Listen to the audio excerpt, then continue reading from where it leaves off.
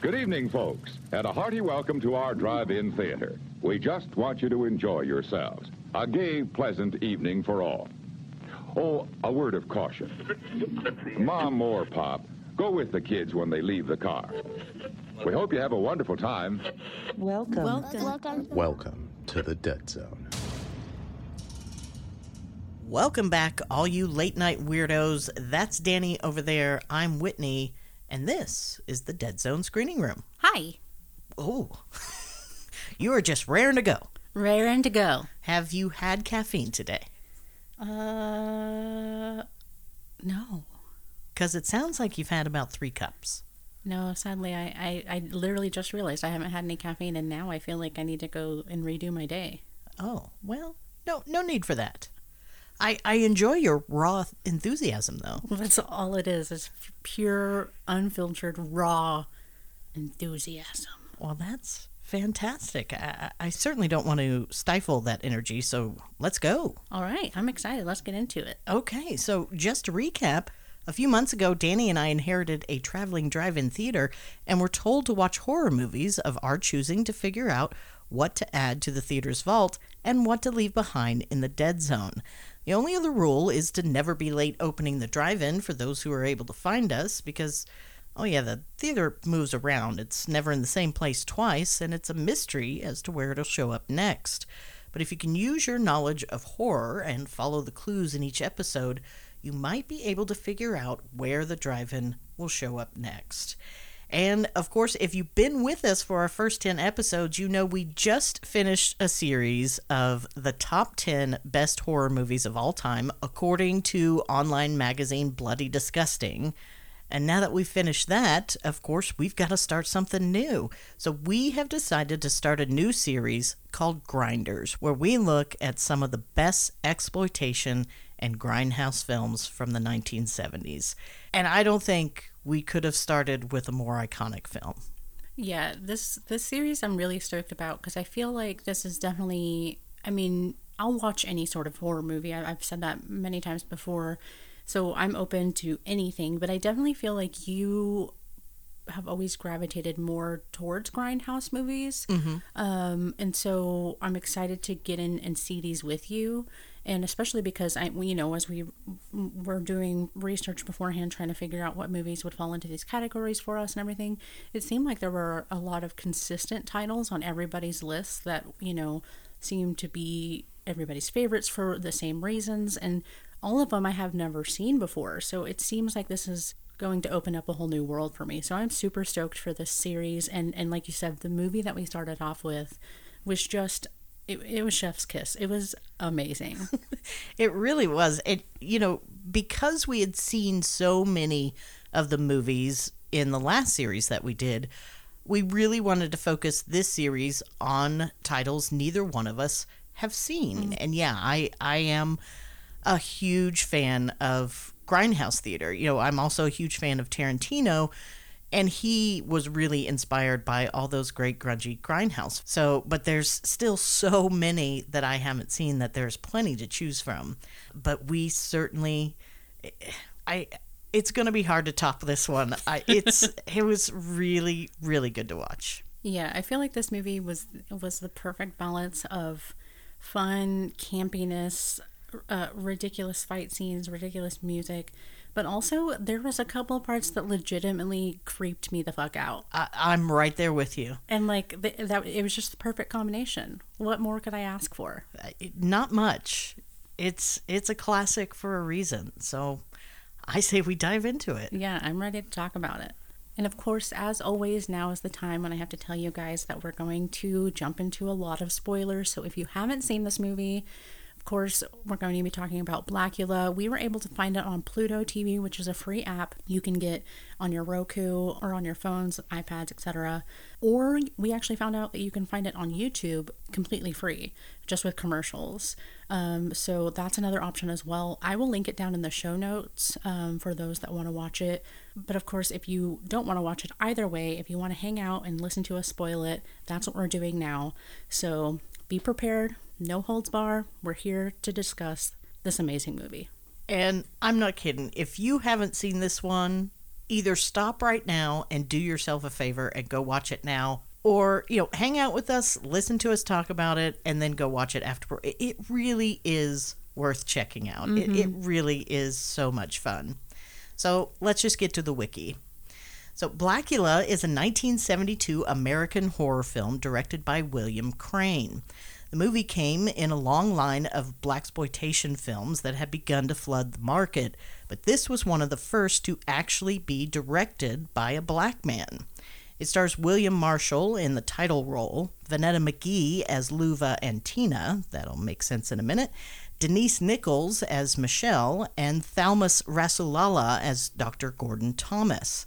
Blackula was released to mixed reviews in the United States, but was a huge hit at the box office, debuting at number 24 on Variety's list of top films. It eventually grossed over $1 million, making it one of the highest-grossing films of that year.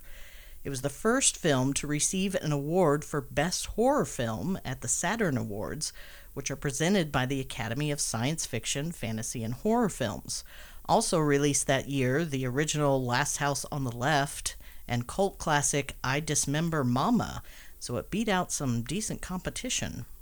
Blackula got a sequel the following year in 1973 with Scream Blackula Scream, starring the amazing Pam Grier. Now, we haven't seen Scream Blackula Scream, but I definitely want to now that we've seen this one. If you have seen Blackula and you want to see that sequel, I, again, was able to find it on Pluto. I saw it was on Tubi.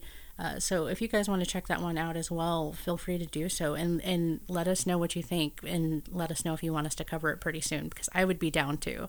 I've heard that one's very good as well. I'll watch anything with Pam Grier. Yeah. Oh, yeah. 100%. Adore her. Yeah. Well, before we get into the movie itself, why don't you break us down a synopsis? All right, so it reads, during a visit to Transylvania, an African prince gets turned into a vampire by Count Dracula.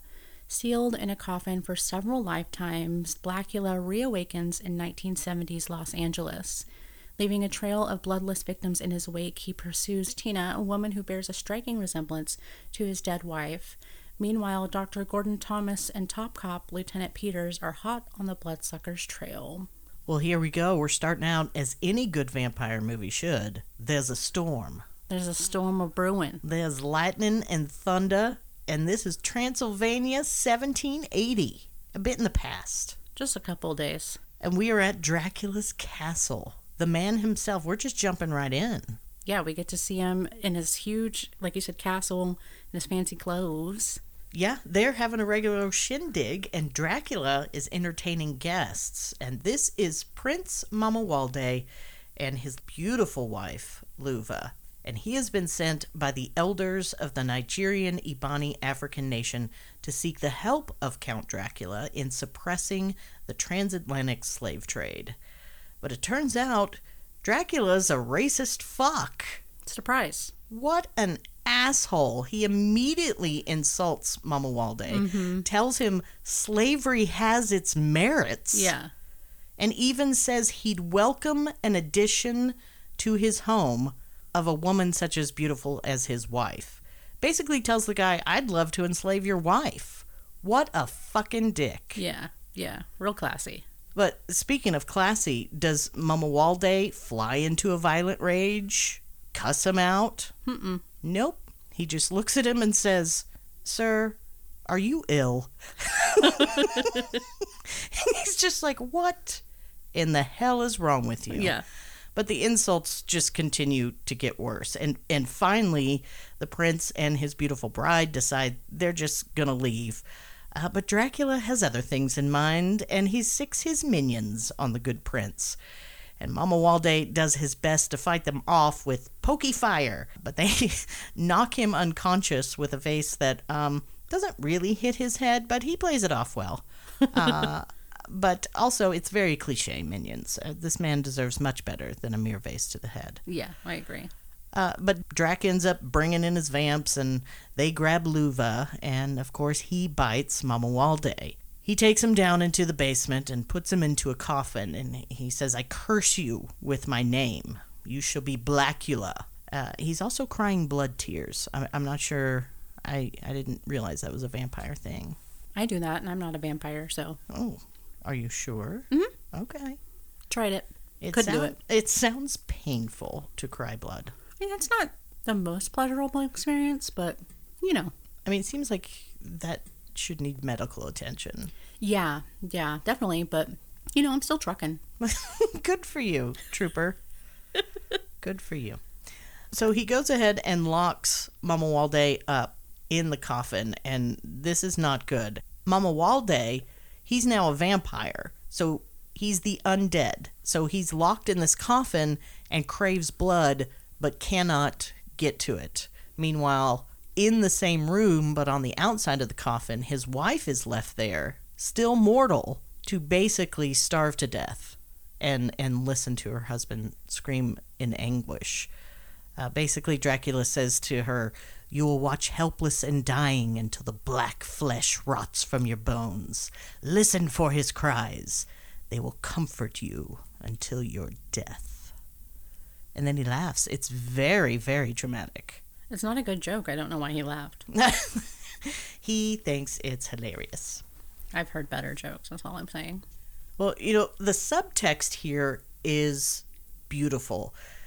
Because of the despicable acts of a powerful white guy, this charming, intelligent, respectable black man is literally vilified. He's forcibly changed into something he never wanted to be. They even have Dracula curse Mama Walde with a new name, just as a slave owner would have done. And that's what Crane did so brilliantly. Is on the surface, this is just another blaxploitation horror film, but he knew his target audience, not just black people, but the queer community as well, and we'll get to that. But he knew that they would understand exactly what was really being said here in some subtle and not so subtle ways. It's brilliantly done. Yeah, I absolutely agree. I thought getting these kind of subtle nuances right at the beginning really sets the tone for the movie, and I like how it was done so subtly in a way that, again, I think similarly to other movies we've talked about in the past, where you as the viewer can kind of choose how deep you want to go into it. But I like that it was done in a way that, you know, like I said, any audience member can enjoy this movie as it is and come away with it with some sort of semblance of knowledge. You know what I mean? Yeah, absolutely. You know, Crane was smart enough to put these little things in here, but knew that for most people it was just going to go right over their heads and they weren't going to pay attention to that, and they just want to see a fun horror movie. And if that's your intention and all you plan to get out of this film, you're going to have a great time. Mm-hmm. But if you also notice the message and that is what you're looking for, you're also going to have a great time. You know, it's exactly like you said, you get what you want to out of this movie. Mm-hmm. And he doesn't have to force feed you. You take what you want and you just have a good time. And that's what makes this movie so great. Yeah, absolutely. Well, of course, this is just our cold opener, and right then, just the most amazing soundtrack. This up-tempo, jazzy R&B score by Gene Page pulls us into one of my favorite opening title sequences ever. Yeah, you loved this whole sequence. It's so simple yet stunning and amazing. It's all animated and completely black and white with some splashes of red thrown in there. It reminds me of those old spy thrillers from the 1960s and is anything but what you'd expect in your typical horror movie. Mm-hmm. This is completely unexpected, and it's another thing that just makes it great. Yeah, I mentioned that a few times throughout my notes, just the music and the sound effects and everything, because it immediately stands out, like you said, because it's so different from what we expect from a horror movie, but it didn't detract from it. Like, I found myself paying attention to it, but still enjoying it. Like, I never found myself being like, this doesn't belong here. Why are they putting this here? This is silly. The soundtrack to the whole movie was phenomenal. Like I said, I made note of it a couple times, like just throughout specific scenes where I would say, like, oh my gosh, the sound effects here are amazing, or oh my gosh, the song here in this part, blah blah blah, is so good. So yeah, it was so fun. The music throughout this whole movie was so fun. Well, here we are back in Transylvania again, only this time it's present day, which for this movie, of course, is 1972. And we see that someone is just randomly buying Dracula's castle, because I'm sure it goes on the market all the time. The Transylvanian government, they don't have any need to preserve that for historical purposes or benefit from the tourism dollars. Let's just sell it. It's just taking up space. They really should have thought about making it an Airbnb or something. I mean, I'd stay there. Oh yeah, me too. Well, here we meet Bobby and Billy, two gay boys, lovers, business partners. I don't know, it's unclear, but they're antiques dealers and only want the house for the goods inside. I mean, has no one been here in 200 years? Why is everything still here? Yeah, I was thinking the same thing too, because I was like, okay, well, I don't understand why at the very least, nobody seized this stuff, or I don't know. It just seemed like nothing seemed really aged or that dirty or anything. Yeah, it was just pristine condition. Yeah, I was like, did they just stumble across this? Mm-hmm. I was like, my God, we found Dracula's castle. Been looking for this for 200 years. Let's sell it. Also, I hate it when straight boys play gay when they can't even act in the first place. It's just painful to watch. Yeah, it really was. That whole sequence there was pretty painful. It's pretty bad. So therefore, I had dubbed Billy bad actor gay, and Bobby is Afro gay, because he has this stunning. It's literally right when we come out of the credits. It's like Afro. Yeah, and it is so good, big and beautiful. Yeah. My favorite thing that came out of this whole scenario was, and I don't know their names, but one of them called the other one a silly lamp queen, because they were talking about the... Right. Well, that's coming up in the next scene. We're now back in the States, and the boys have shipped all the antiques from the house in Transylvania back to LA to sell. And that's when they're in the warehouse. And yes, he calls them a lamp queen. Yes. I don't know what it means. I don't know either, but I love it. All my friends will now be lamp queens. You silly lamp queen. Well, can I just say that this movie is so 70s that in the scene that's supposed to be depicting that these antiques have shipped over, we see a boat come into the harbor, and then when we see this truck driving through the streets of LA, and I swear to God it looks just like the Sanford and Son truck. Yeah. Driving through. And over that scene, we get more of that fantastic Gene Page jazz funk score. But what I really wanted was that Dana Dana Dana Dana Dana Dana Dana Dana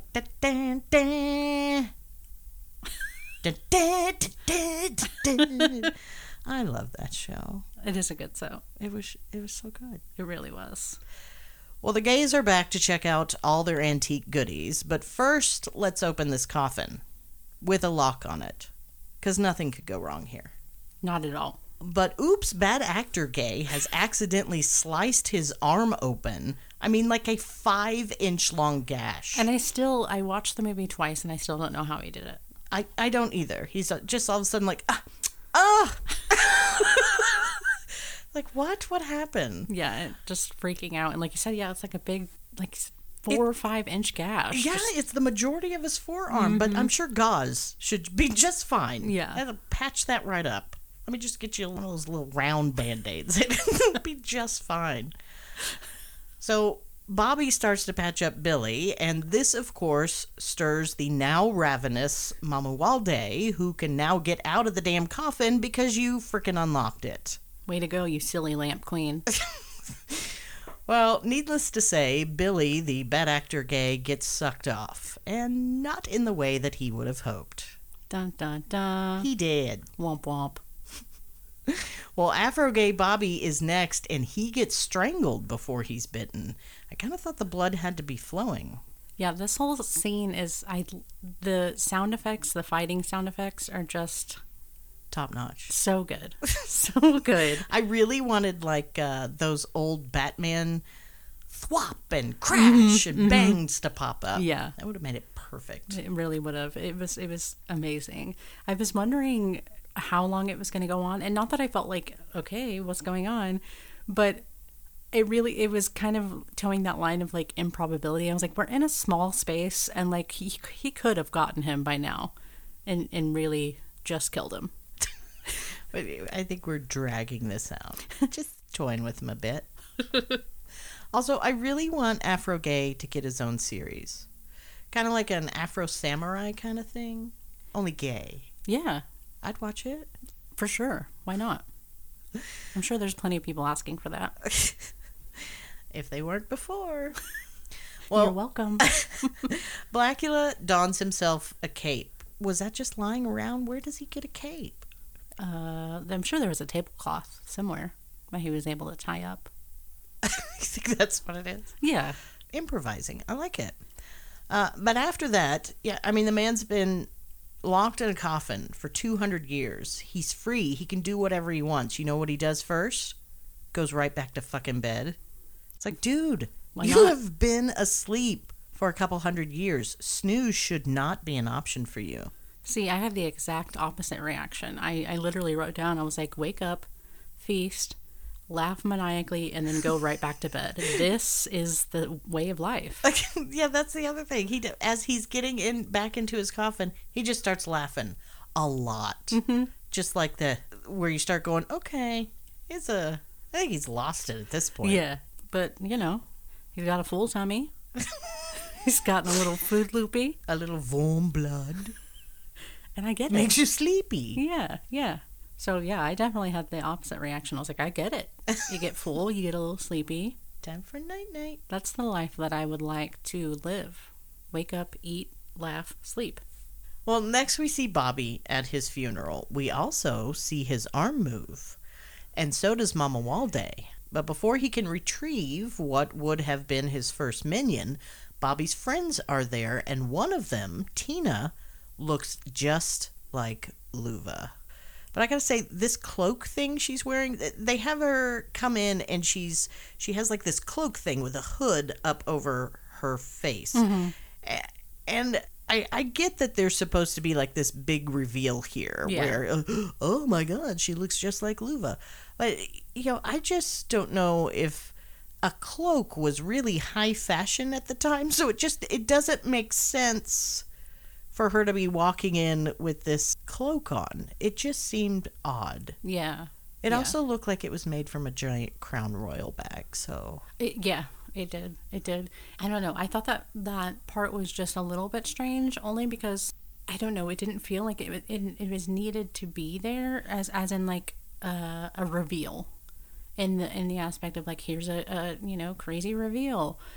I just didn't understand the need for that, because... to me, it didn't add anything to the story. Like, I would have been fine just being like, oh, okay, yeah, she looks like Luva, and now he wants to go after her. That's fine. Yeah.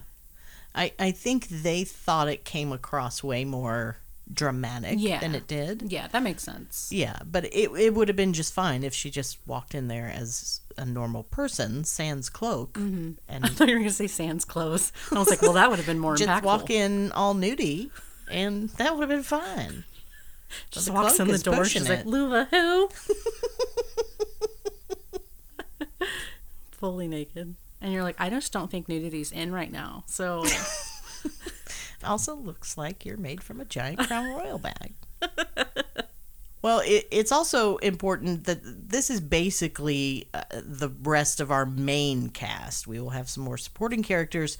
But here we have Tina, who is going to be Mama Walde's new love interest. We have her sister Michelle and Michelle's boyfriend, Dr. Gordon Thomas, who also just happens to be a pathologist for the police department. And he is a little curious about Bobby's manner of death. And the funeral director is like, yeah, man, I did everything I could to try and cover it up. It's a really weird rat bite. And the good doctor's like, rat bite? I don't know what the hell kind of rats you deal with, but this doesn't look right. But he gets the answers that he needs from the funeral director and leaves without saying goodbye. And I can't repeat what the funeral director said about him. Yeah. But just be assured he thought he was rude. Yeah. Well, next, Michelle and Tina are walking home from the funeral home, and they end up parting ways. And pretty soon, Tina starts to think that someone is following her, and she starts running and ends up rounding a corner and running smack into Mama Walde's chest. He, of course, thinks she's Luva, but she's just freaked out and runs off, dropping her purse in the process. Mama Walde chases after her, but just ends up getting hit by a taxi for his efforts.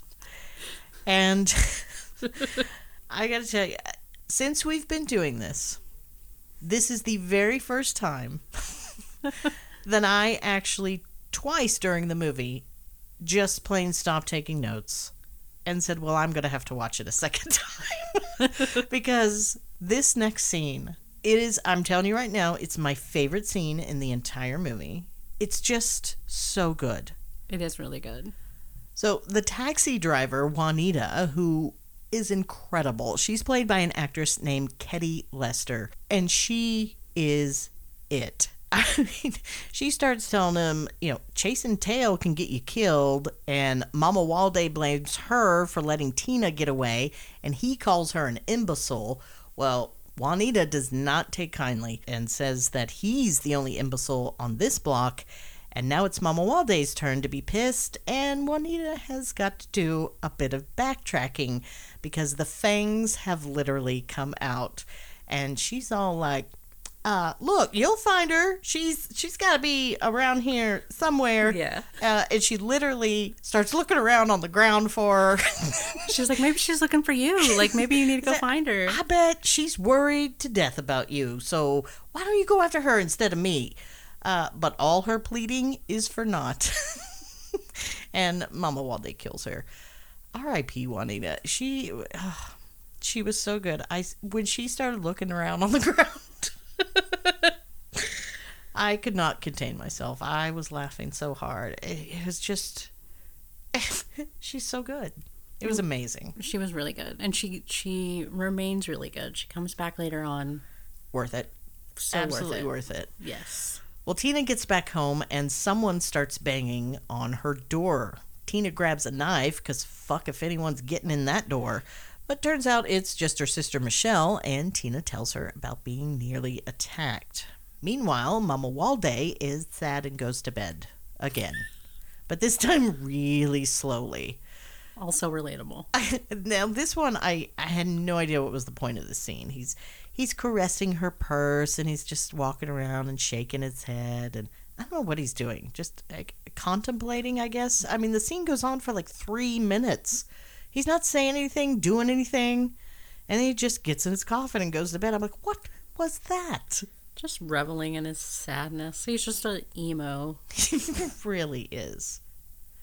Well, Dr. Thomas is now at the police station, and he meets up with Sam, who is the morgue attendant, because the doctor is there to inspect Juanita, the taxi driver's body.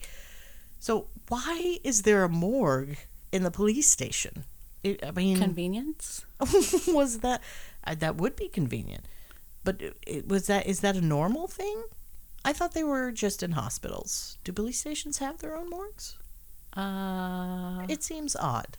I don't know. It seems like something... I don't know. It seems like maybe something I might have heard about before, but it's like not a thing anymore. But I could just be making that up.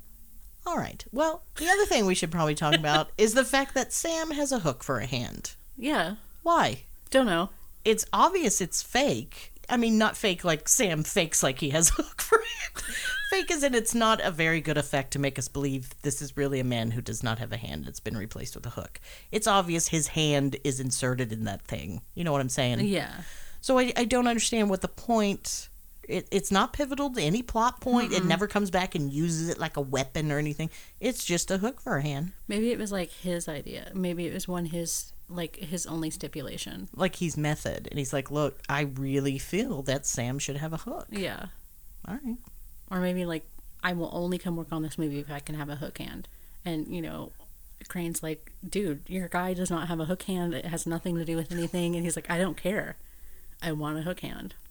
And you're like, you know what? I trust your process. Yeah. And it worked for him. It worked. And, I found myself looking at it. So, job well done, I guess. I mean, it made him memorable. Yeah. Well, the doctor sends him off to get coffee. Basically, like, leave me alone. Let me do my thing. And he's really interested in those puncture wounds in Juanita's neck. But then he says they're ridiculous. I'm assuming he's going through this whole thought process in his head where he's starting to think vampire. And then he goes, he's just like, oh, no, that's just ridiculous. But all he says out loud is that's ridiculous. So we don't know really what's going on and what exactly is ridiculous. That's just my assumption. Maybe he was like checking to make sure he didn't do it. And he checked and he was like, that's ridiculous. I knew I didn't do it. Or maybe it was the rats thing again. And he was just going, can't believe that idiot thought these were rats. That's ridiculous. That's ridiculous. Rats don't have mouths. Everybody knows that. They eat with their butts. Well, Dr. Thomas then goes and talks to Lieutenant Peters and wants to see the police reports on Bobby and Billy, the gay Bobbsey twins, and the taxi driver's cases. But the paperwork has mysteriously disappeared.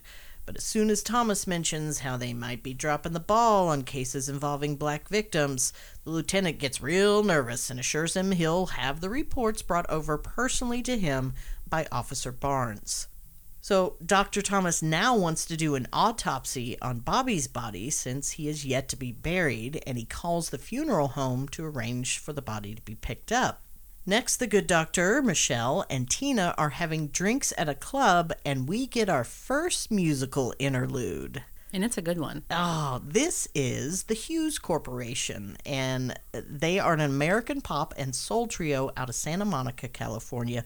You might not recognize them because they wouldn't hit the charts until 2 years later in 1974 with their hit Rock the Boat, which would go on to sell over 2 million copies. Do you know that song? It was certainly way before your time. The title sounds super familiar, but I'm not...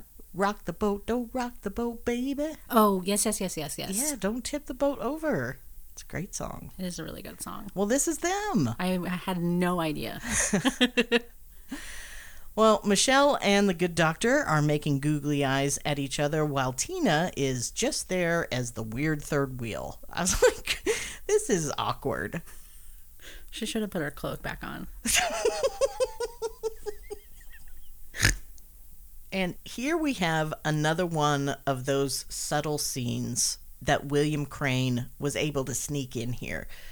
We actually saw an interview with William Crane, and he was talking about the process and about how, yes, this was a huge step to actually finally have a blaxploitation film directed by a black director, but he still had an all-white crew. So literally, it was himself and the actors that were black. Everyone else was white.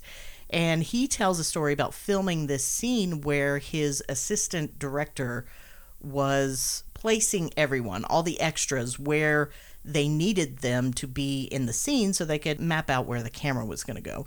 And of course, he goes around and he puts all the white people with white people and puts all the black people with black people. And of course, Crane was like, no, wait. And he goes up and switches them all together. So you have white people dancing with black people and black people dancing with white people. And they're just people. Mm-hmm. It's not segregated. Yeah. And he literally remembers having to fight for that and being like, no, that is not how we're filming this scene. Mm-hmm. And it's such a subtle thing. I don't think a lot of people would even notice today. Yeah. But at the time, I imagine that was pretty controversial. Yeah. Oh, yeah, absolutely. So, yeah, I think that's really interesting to think about the fact that, well, yes, we were in an era where, the black community was being shown on the screen more and more, and that was good to a certain extent, but it still wasn't... They weren't being showed in a positive light. Yeah, and it still wasn't the progress that they needed, because behind the scenes they were still being met with the whites are going to dance with the whites and the blacks are going to dance with the blacks. And yeah, I just thought that was really interesting hearing his whole take on the movie and everything that went on behind the scenes, because again, that was just my ignorance to think that everything was sunshine and flowers when I'm sure that there was still plenty of hurdles and red tape to get through, and I know that there was other things that he mentioned that he had to contend with throughout the filming of this movie. Well, of course, yeah. And of course, there's no doubt the impact this had on Black representation in film. Yeah. But it wouldn't be until much, much later that impact was really felt, because certainly we know that in the 80s, Black characters didn't fare too well in horror. Yeah. So although this was a good start, there was still a lot of work to be done. And today, still a lot of work to be done. Well, next we see that Mamuwalde is on the scene. He's at the club, and he has brought Tina's purse back. And she just invites him to come and sit at their table. It's Michelle's birthday. This complete stranger who scared the shit out of you yesterday should definitely be invited. Yeah, I was confused because they kind of ask her, they're like, okay, where's your purse? And she says, oh, he gave it to me, all is well. And everybody's just so chill in this moment. And I just don't understand it, because he came here to the club. Right. How did he know she exactly was there? Like, this is all very stalkery. Yeah, it's really weird. And she's very quick just to be like, oh, cool. You brought my purse back. Yeah. That must mean you're an okay guy. Yeah. But I think it's supposed to speak more to, the lore of Dracula is that he always has like this hypnotic power over people, kind of this mind control. So maybe it's just this sense of, these are not the droids you're looking for, and I didn't steal your purse, you dropped it, and I'm not a creep at all, and don't want to bite your beautiful neck. That makes sense. That definitely makes more sense. Because I did, when I was watching it today, I was like, I still don't understand. I don't get why these people are just chill with the stalker guy with fangs coming in and acting like he's part of the fam bam. So... Well, things are about to get a little more weird, because he tells Tina that she looks just like his wife, who just died recently, and that he loved very much. This is not awkward at all, because now everybody's like, oh, that's weird and sad. Read the room, dude. Like, this is not dinner talk. This is not club talk. Did I mention it's my birthday, and I would like to celebrate without talking about your dead wife? Yeah, because he had, like... Didn't he just order champagne? Like, he was like, happy birthday, champagne for the table. Also, you remind me a lot of my dead wife. And I loved her so much. Did I mention that I would love to put your blood in my mouth? I don't know how you feel about that, but I don't know. Those for funsies. There's champagne coming. Well, Dr. Thomas is a little weary of him. Go figure. But he seems to win the ladies over. He's very charming. They're all just like, oh, yes, everything's great. This is fine. Well, we get treated to another musical interlude. It's like the director was like, look, my auntie insists I let my little cousins be in the movie. I mean, they can sing. She practically raised me. I feel I owe her. I put Chuck and the Ronettes in. It's like 5 minutes. It'll be fine. Well, next, Dr. Thomas gets a call. Bobby's body has disappeared. Mamuwalde suggests maybe he wasn't dead. And the doctor wants to know what the hell he means. He gets so offended. He's like, well, maybe he wasn't dead. Well, what the hell do you mean by that? I know, he's like, I saw the body myself. I personally examined him. There's no way I could be wrong. How dare you? You and your champagne. Well, things are about to get very chaotic, because next some random dude named Skillet shows up and a cake is brought over and a lady starts taking pictures of everyone, and there's just a lot going on. And as soon as Mamuwalde realizes someone is snapping photos, it's time to make his exit. But here's the thing. The man's been dead for 200 years, he's been locked in a coffin. Okay, so he has had no contact with the outside world for 200 years. And you're going to tell me he wakes up, how does he understand what a camera is?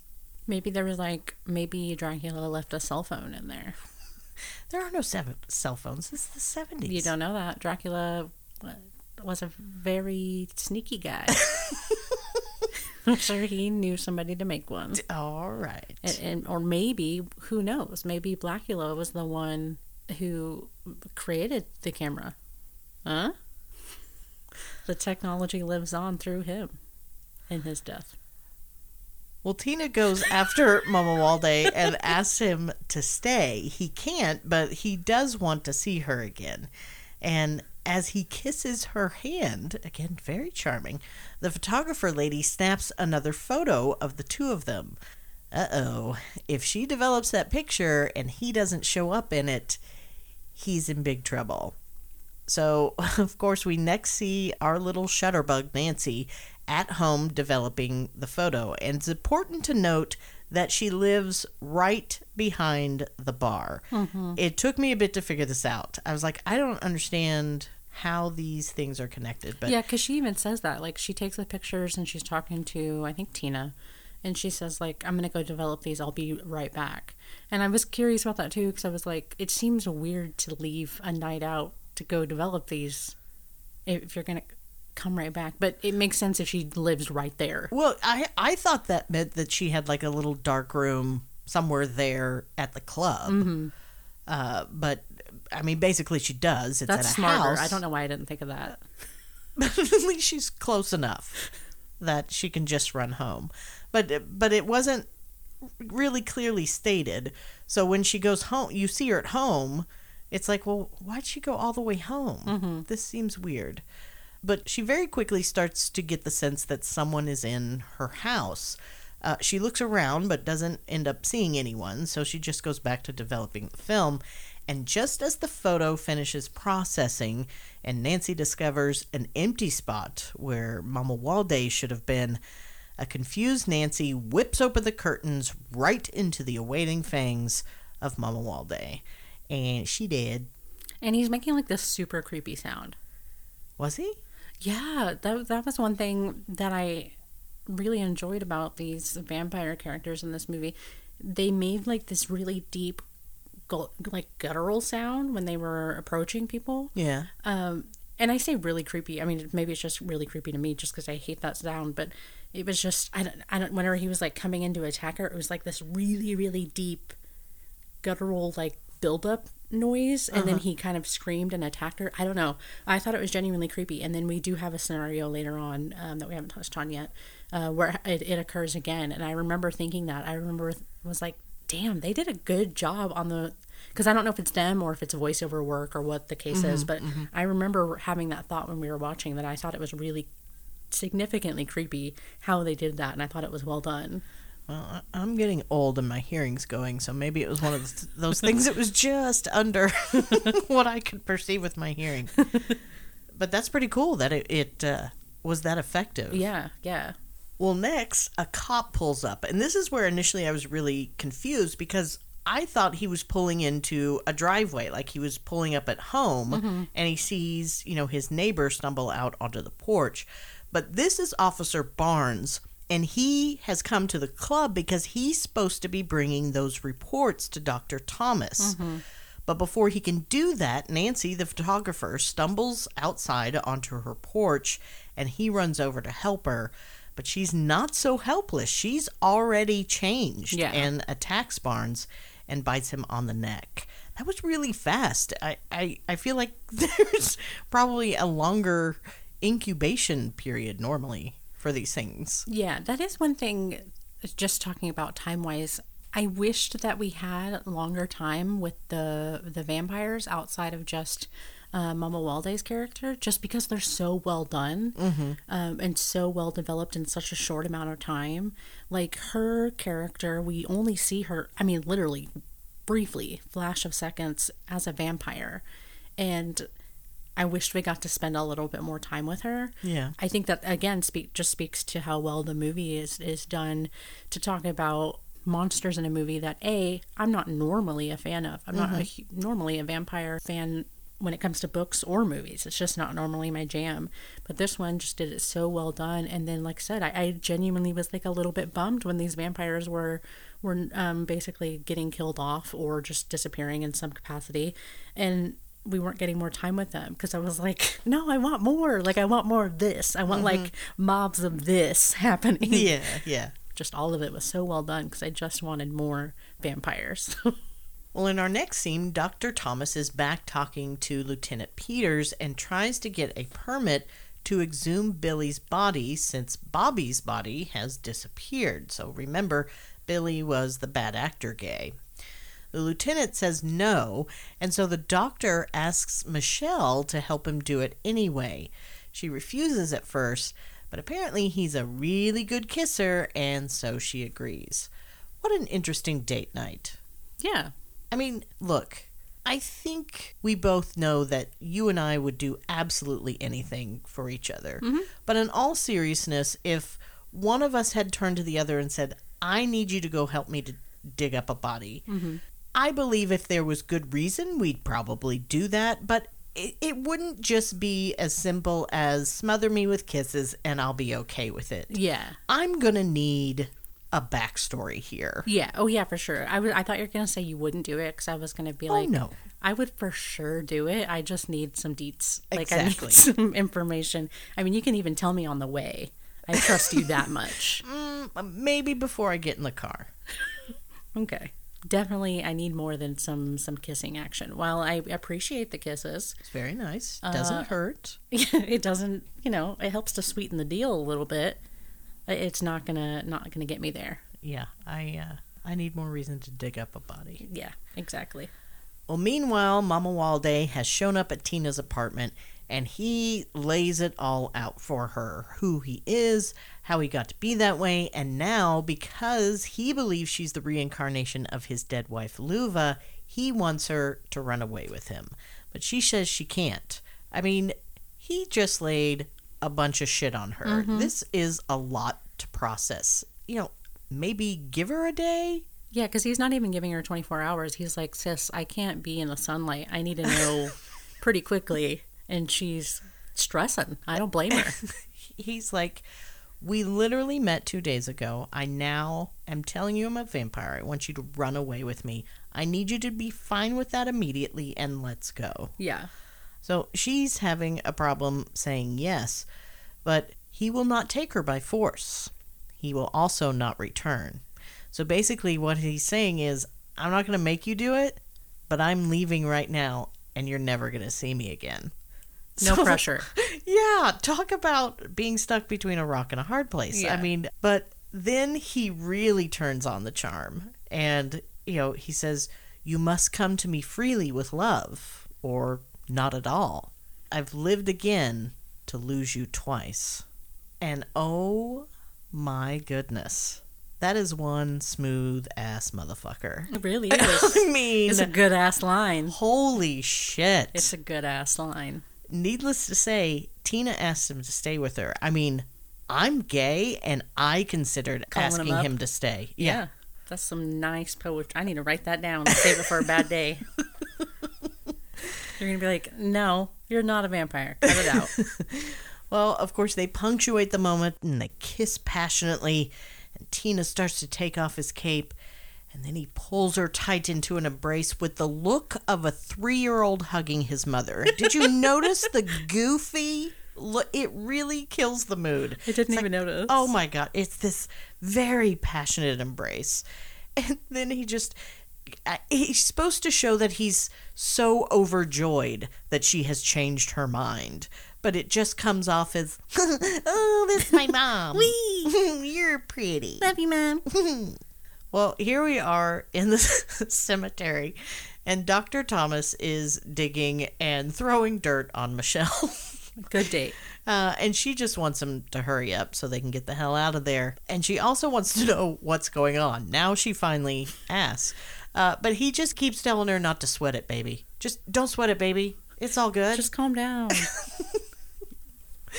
Well, they get the coffin open, and surprise, motherfucker, Billy is a vampire. But don't worry, the good doctor has a stake. Where did he get a stake? It's like all of a sudden, whoop-a-cha-cow. It's like, where the hell did you get that? Well, Michelle freaks out because she thinks that Billy was a person and that somehow he was still alive. And so she is just having a conniption fit and is just screaming. Yeah. And he, of course, has to go over and comfort her. He does not do a good job. No. Because he just starts saying, hey, calm down, calm down. It's just like he's stroking her hair. He's just going easy, easy. Like taming a horse. Yes. And then he... I hated it. You just, I don't even know if I can remember exactly how it was. It was like,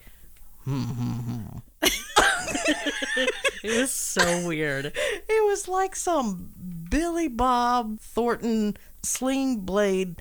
It was Yes. this low.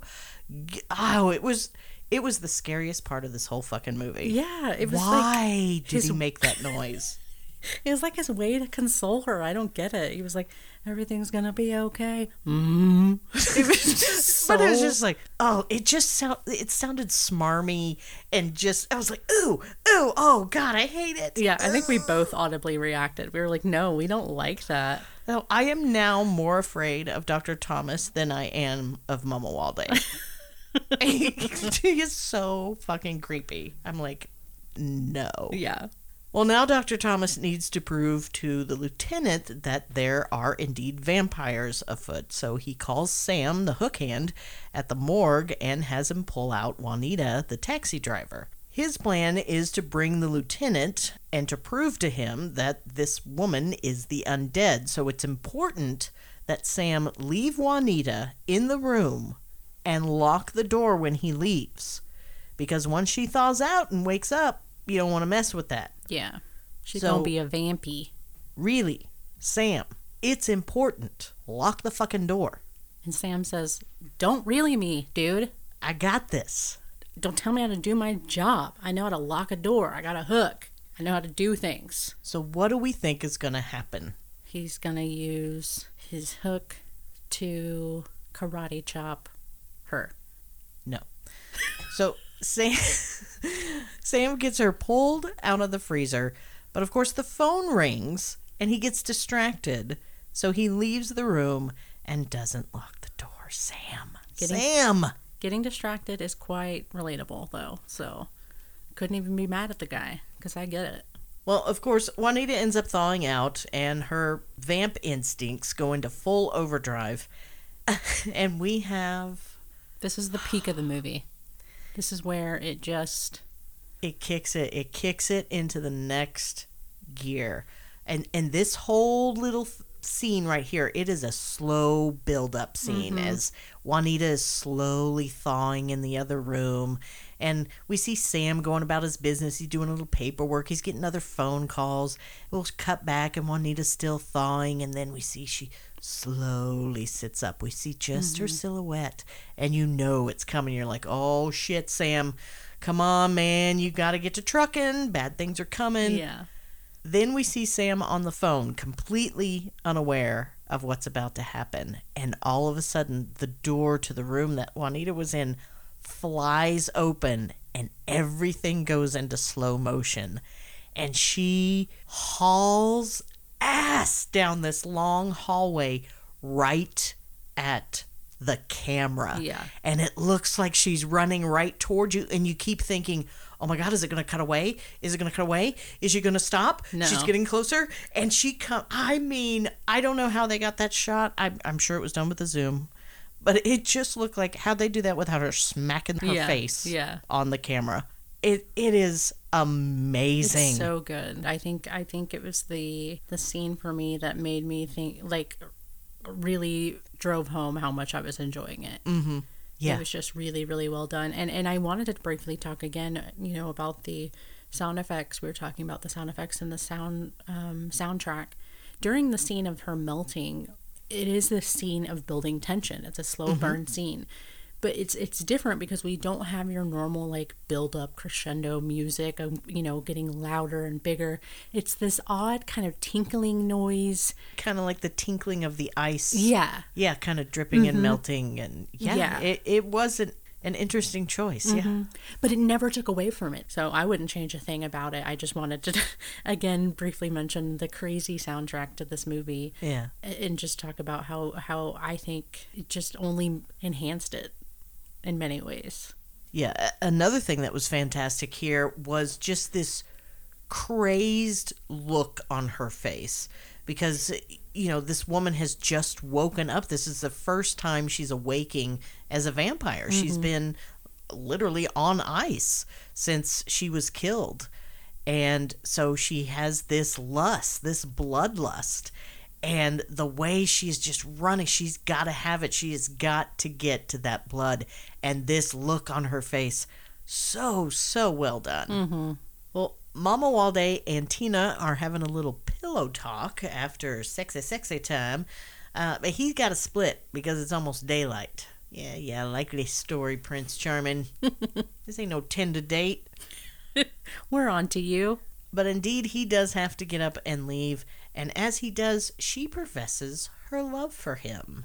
So she is smitten. Yeah, one night, that's all it took. Meanwhile, Dr. Thomas and the lieutenant arrive at the morgue and discover that Sam is missing. But there is an awful lot of blood, so things aren't looking too good in his favor. As they set off to find him, they then enter the room where Juanita thawed out, and the lieutenant wants to know what's beneath that sheet. And surprise, motherfucker, again, Juanita pops the fuck up from under the sheet, just a screaming like a banshee. Yeah. I loved this so much because her screams literally sound like the screeching violins from Psycho. Mm-hmm. Her screams are literally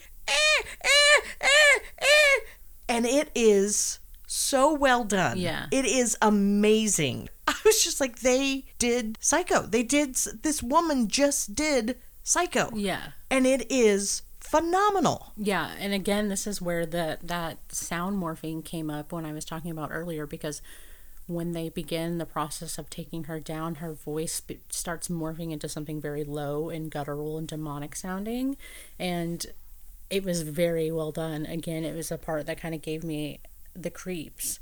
And so here you have this super high note of, like you said, violins to this very low guttural sound. And I don't know if all of it was her, but just in that span of having those two noises, it was just such an effectively creepy scene. All of it. Her character was one of the main ones that I was like, I want more. I need some more of her. Yeah, absolutely. Yeah. I guarantee you those screams were her.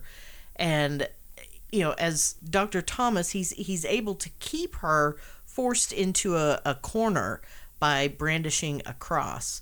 And he opens the blinds on the window next to her. And as he's holding this cross, she's doing this shrill screeching constantly, but then it kind of starts to subside and she starts to slowly slink down to the floor, and eventually she dies. I thought she just got tired and laid down. Like, when you let a little kid scream it out while they're having a tantrum, and I just thought, okay, she's good, we're fine. But then the doctor claims that she just died. She succumbed to sunlight. I was like, that was sunlight? You expect when they open the light, in most vampire movies, they open a window and the light just comes crashing through. It's this blinding light. He opens the window. I seriously thought the light coming through the window was like from a lighted motel sign outside. Yeah. I was just like one of those that flashes outside your window, just on and off. No vacancy. Yeah, it was just so muted. I was like, that's supposed to be sunlight? But it was enough to kill her. And again, R.I.P. Juanita. You're the best. Yeah. My queen. So the doctor and the lieutenant end up putting out APBs on Sam, the morgue attendant, and the still missing Bobby, because now they're worried that they too are vampires. So we get another musical number from Cousin Ray as Dr. Thomas, Michelle, Tina, and Mama Walde are back at the club, and the good doctor is wondering if Mama Walde is into the occult. After Mama Walde slyly orders himself a Bloody Mary.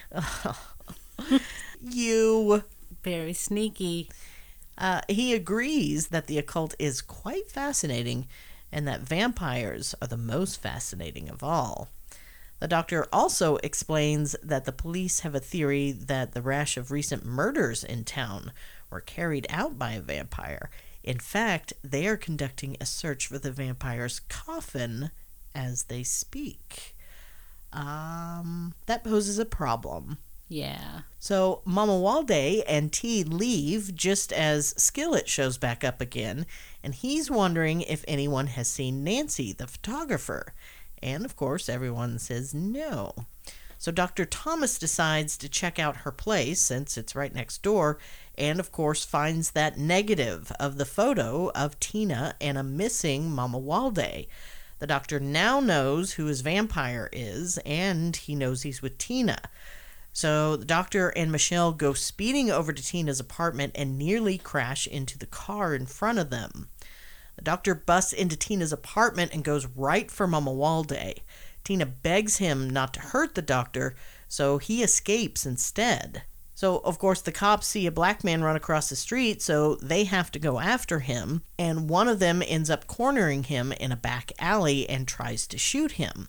Well, I mean, he successfully shoots him, but Mama Walde literally just laughs it off and smashes the cop's head into the wall. It kind of just looks like he shook his head a little bit and then made him sit down. You look tired. Have a timeout. Hard day on the beat. Here, just never shake your head. You just sit down. Take a load off. You'll be fine. Well, this is a problem because now he's killed a cop. So now every member of law enforcement in the entire state is after him.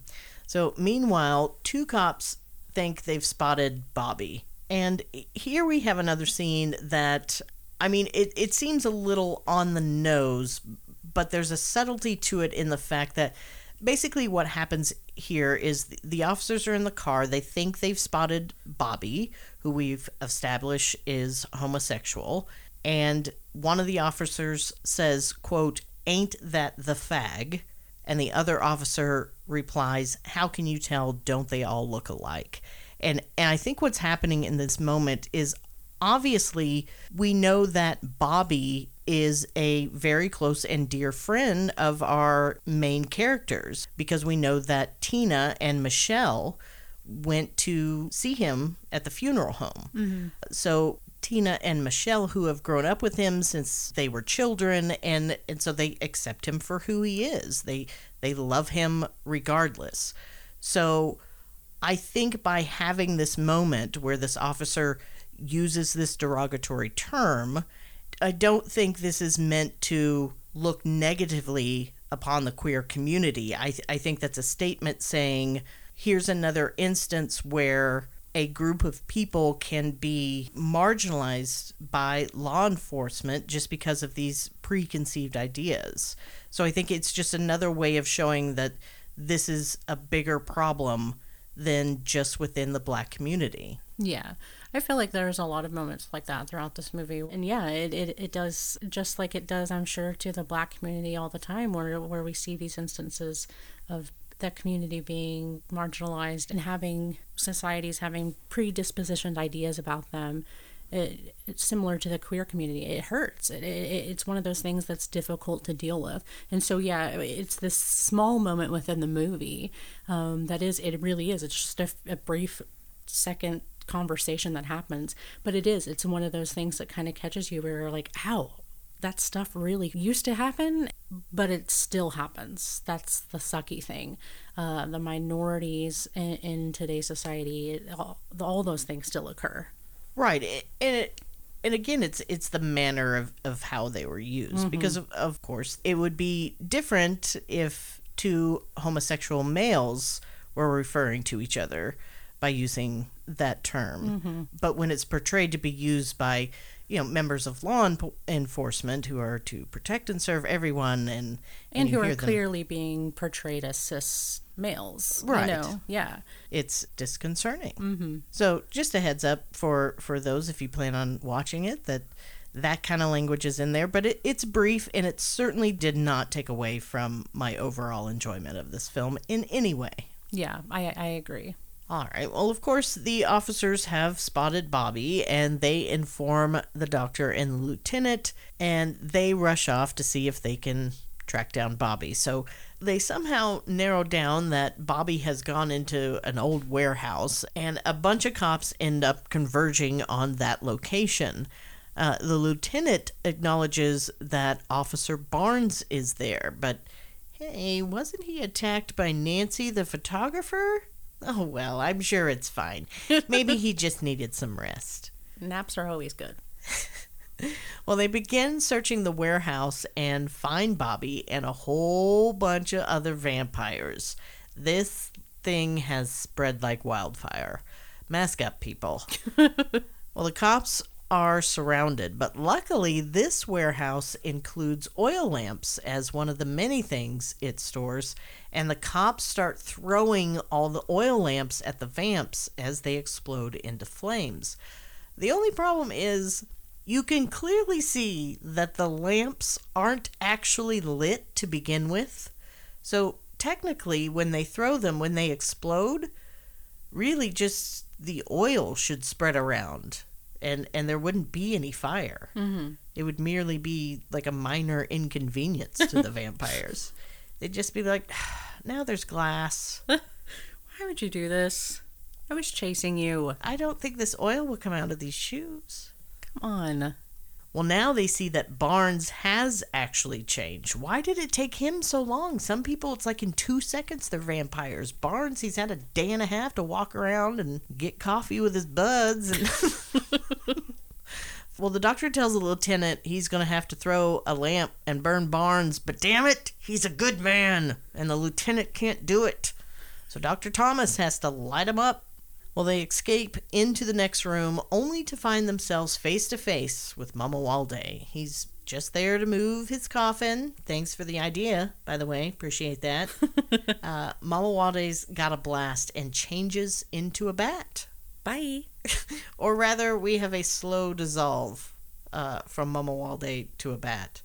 The FX leave a little something to be desired. Yeah, but the sound effects make up for it. The lieutenant exclaims, "My God!" And it's almost like he's the voice of the audience saying, "My God, that was the worst special effects I've ever seen in my life." It's really, the bat thing to me, it's like, I feel like you're not even trying. At least put like a puff of smoke in there. Yeah. But it's fine. It's still perfect for this movie. Yeah. Now I don't want it to be great effects. I love it just like this. Now, if I see any ounce of smoke on that screen, I will be angry.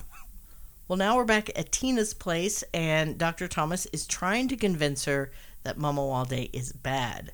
She knows, but she just can't quit that man. So they finally convince her to help them find him.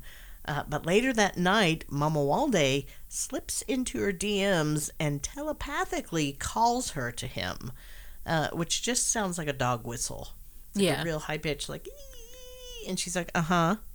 Mm-hmm. Immediately it's like, yes. And where do I go? Be right there. I'm sorry, is that behind the McDonald's? No. Oh, down the street. Okay. 2 lefts? All right, I'll be right there. But she's just by herself walking in the street. It's literally just this one-sided conversation. It's like, who the hell is she talking to?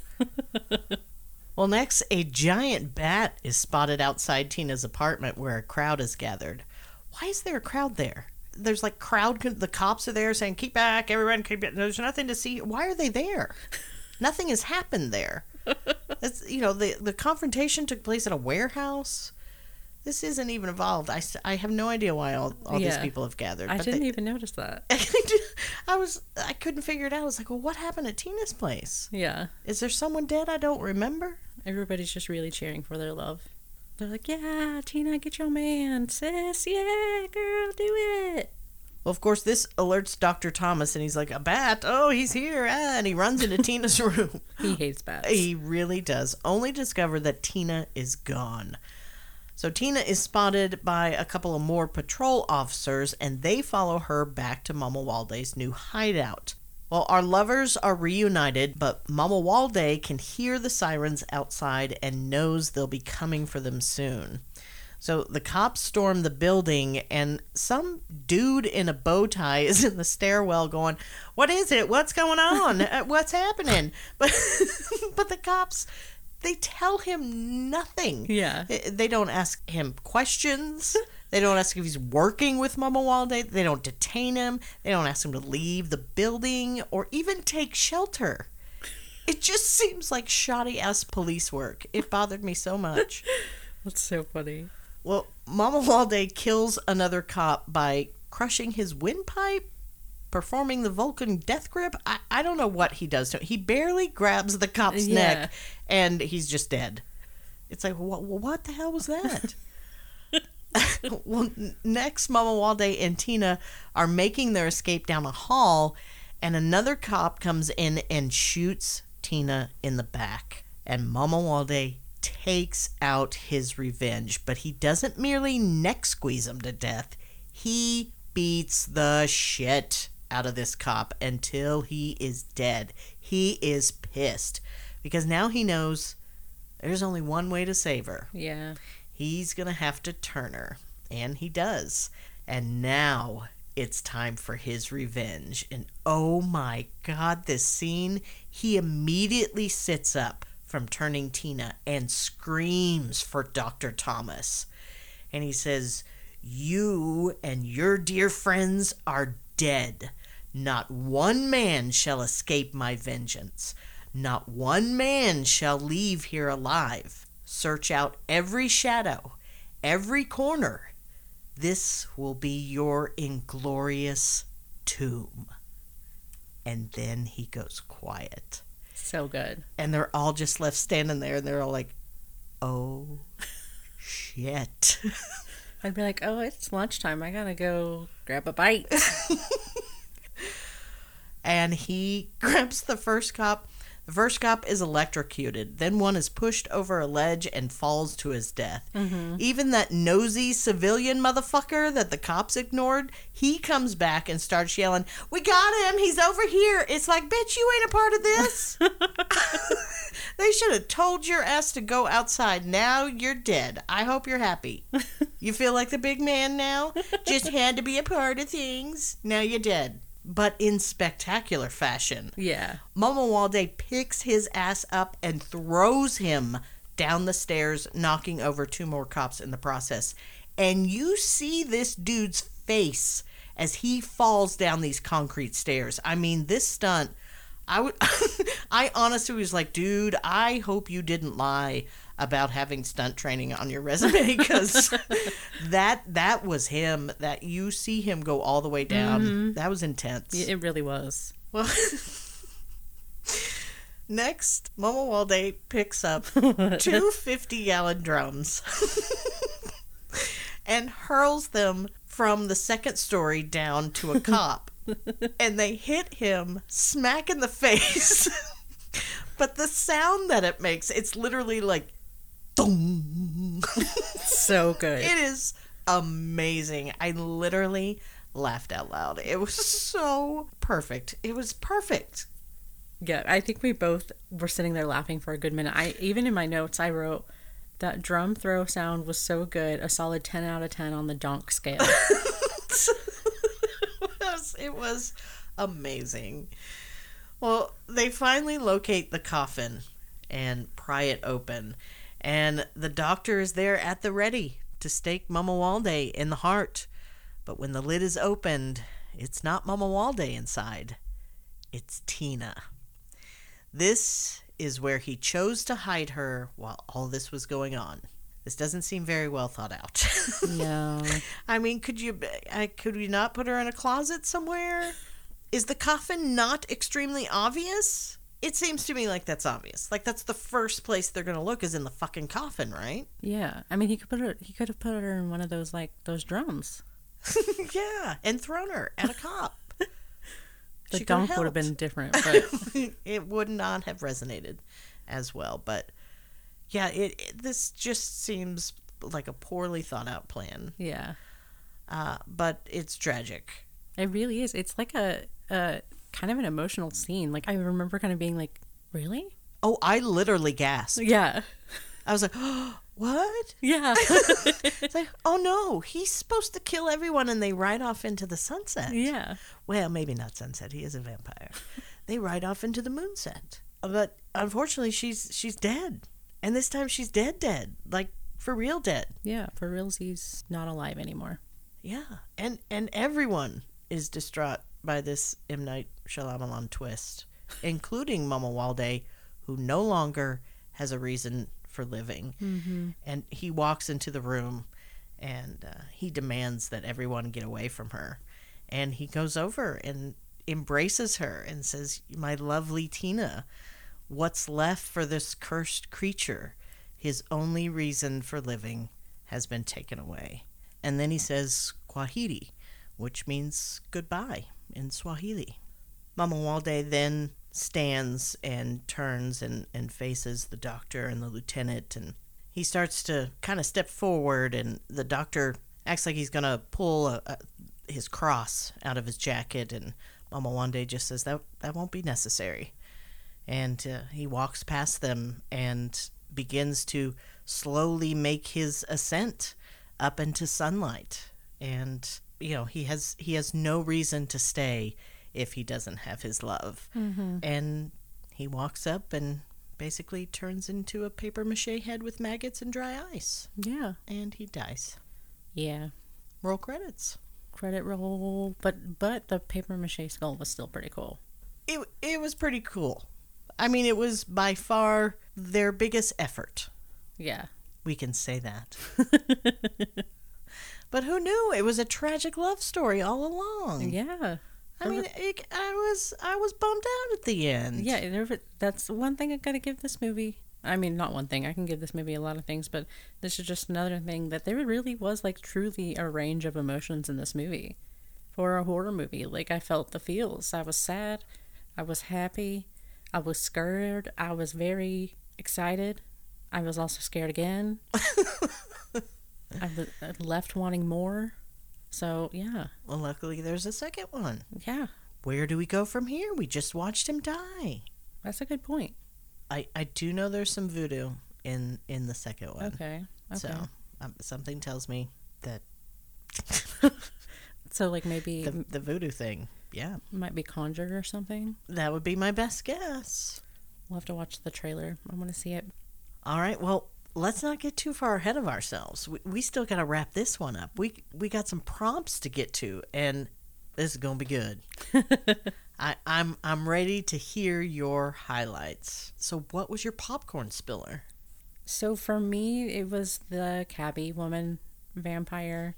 It was that literal moment that really, like I said, solidified the movie as really a good movie for me. Like, I was sitting there and really I realized that I was enjoying it. And again, like I said off the top, vampires just really, it's never been my thing. I don't know why. I've never really gotten into books or movies or TV shows, but I really found myself able to separate that. Like, it never was a vampire movie. Mm-hmm. The whole time I was just fully invested in the characters and the storyline. And so throughout that, I found up until this point that, yeah, I was engaged. But once this scene occurred and we're met with such a creepy set of events happening, it really did. It was just like the nail in the coffin, but it's for me. So what about for you? What was your popcorn spiller? Well, for mine, I had to do, it was basically a tie. So one of mine was Juanita running down the hall to kill Sam, or when she surprised motherfuckered out from under the sheet. When she popped up there, even though I knew she was under the sheet, it's the way she came up. Yeah. Because you're expecting her just kind of either him to just whip the sheet back and you see her and it's like, oh, scary, or she's just going to sit straight up.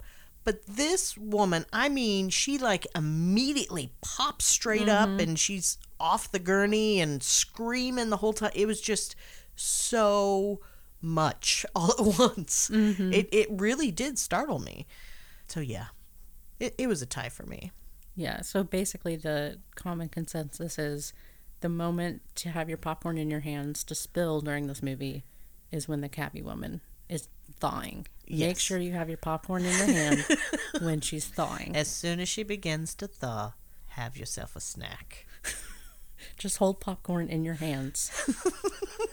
But don't explain to people what you're doing. Don't. It'll be great. And then send pictures. We just want to see pictures of people randomly holding popcorn in their hands. It's my new thing. All right, well, up next is the scene stealer. So who is that for you? Juanita. Hands down. Everything about her. I want a Juanita movie. Yeah. I love her. Can it be called Cabula? Oh. Or... No, say no more. Okay. You've hit gold. What about you? Who's your scene stealer? So for me, and I'm only putting this in because of this one scene, and it's Dr. Thomas, and it's because of that one creepy scene. The one where he gets real creepy and he's like, Oh, God. trying to console that girl. Immediately after that, like he wasn't like really on my radar in any capacity.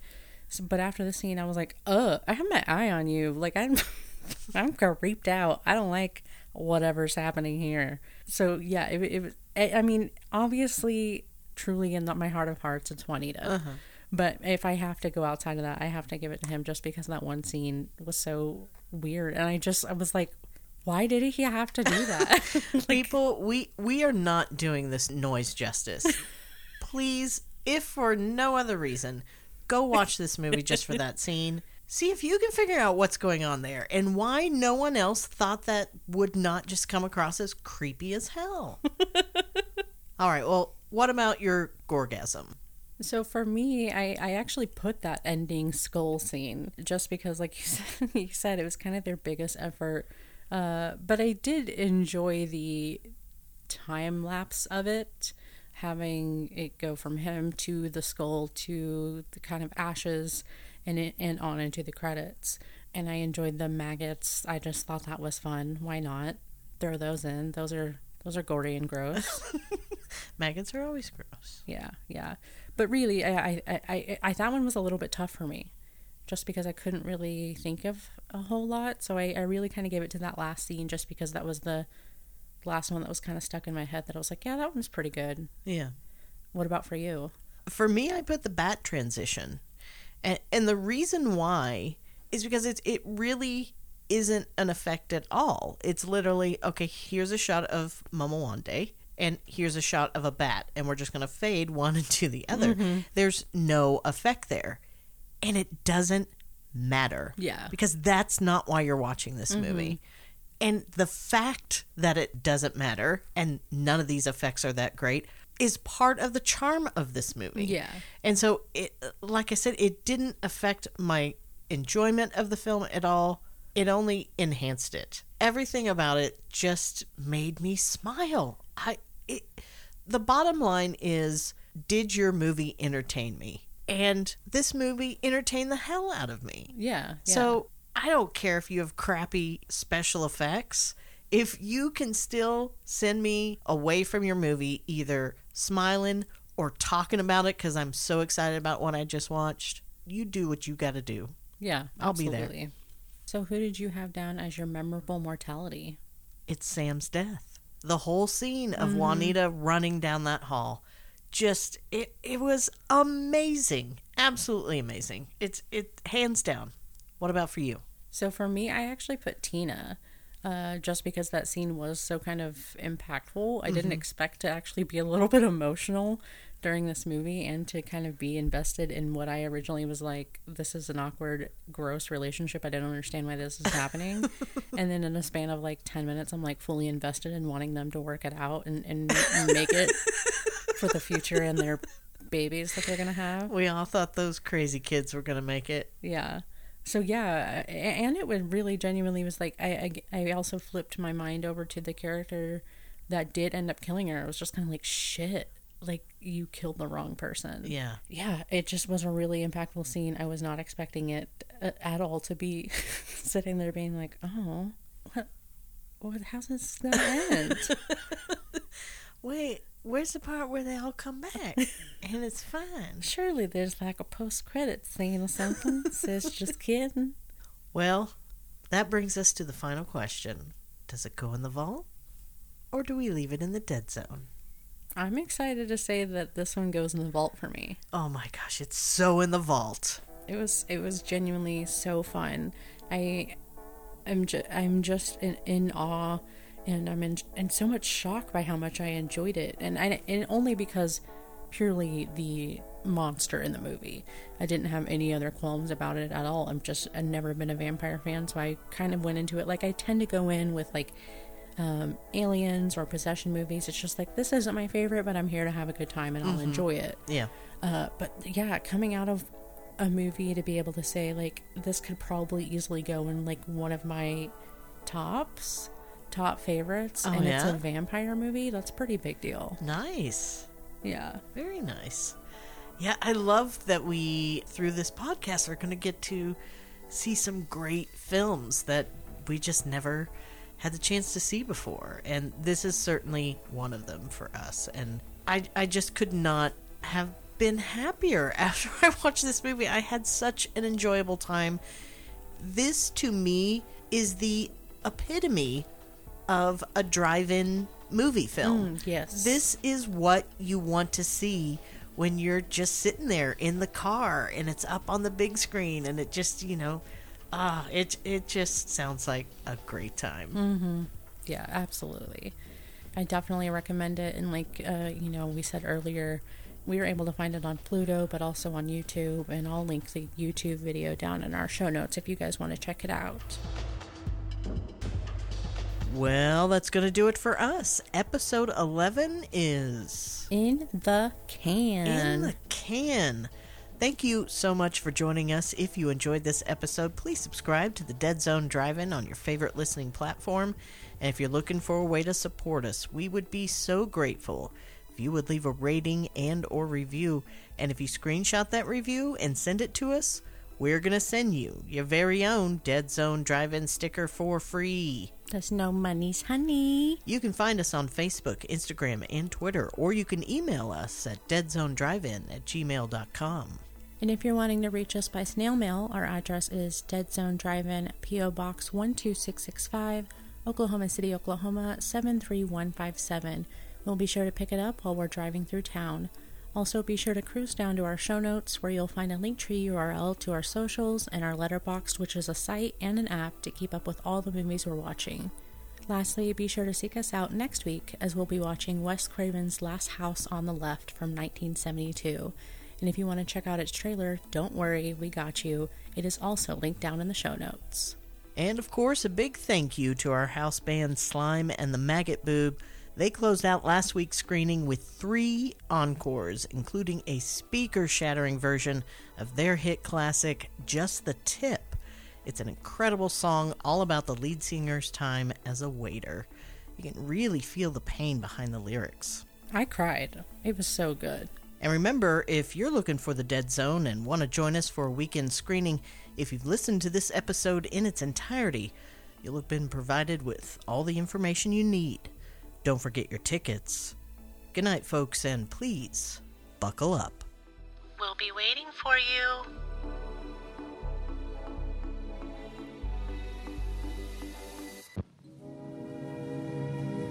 And now, folks, it's time to say goodnight. We sincerely appreciate your patronage and hope we've succeeded in bringing you an enjoyable evening of entertainment. Please drive home carefully and come back again soon. Good night.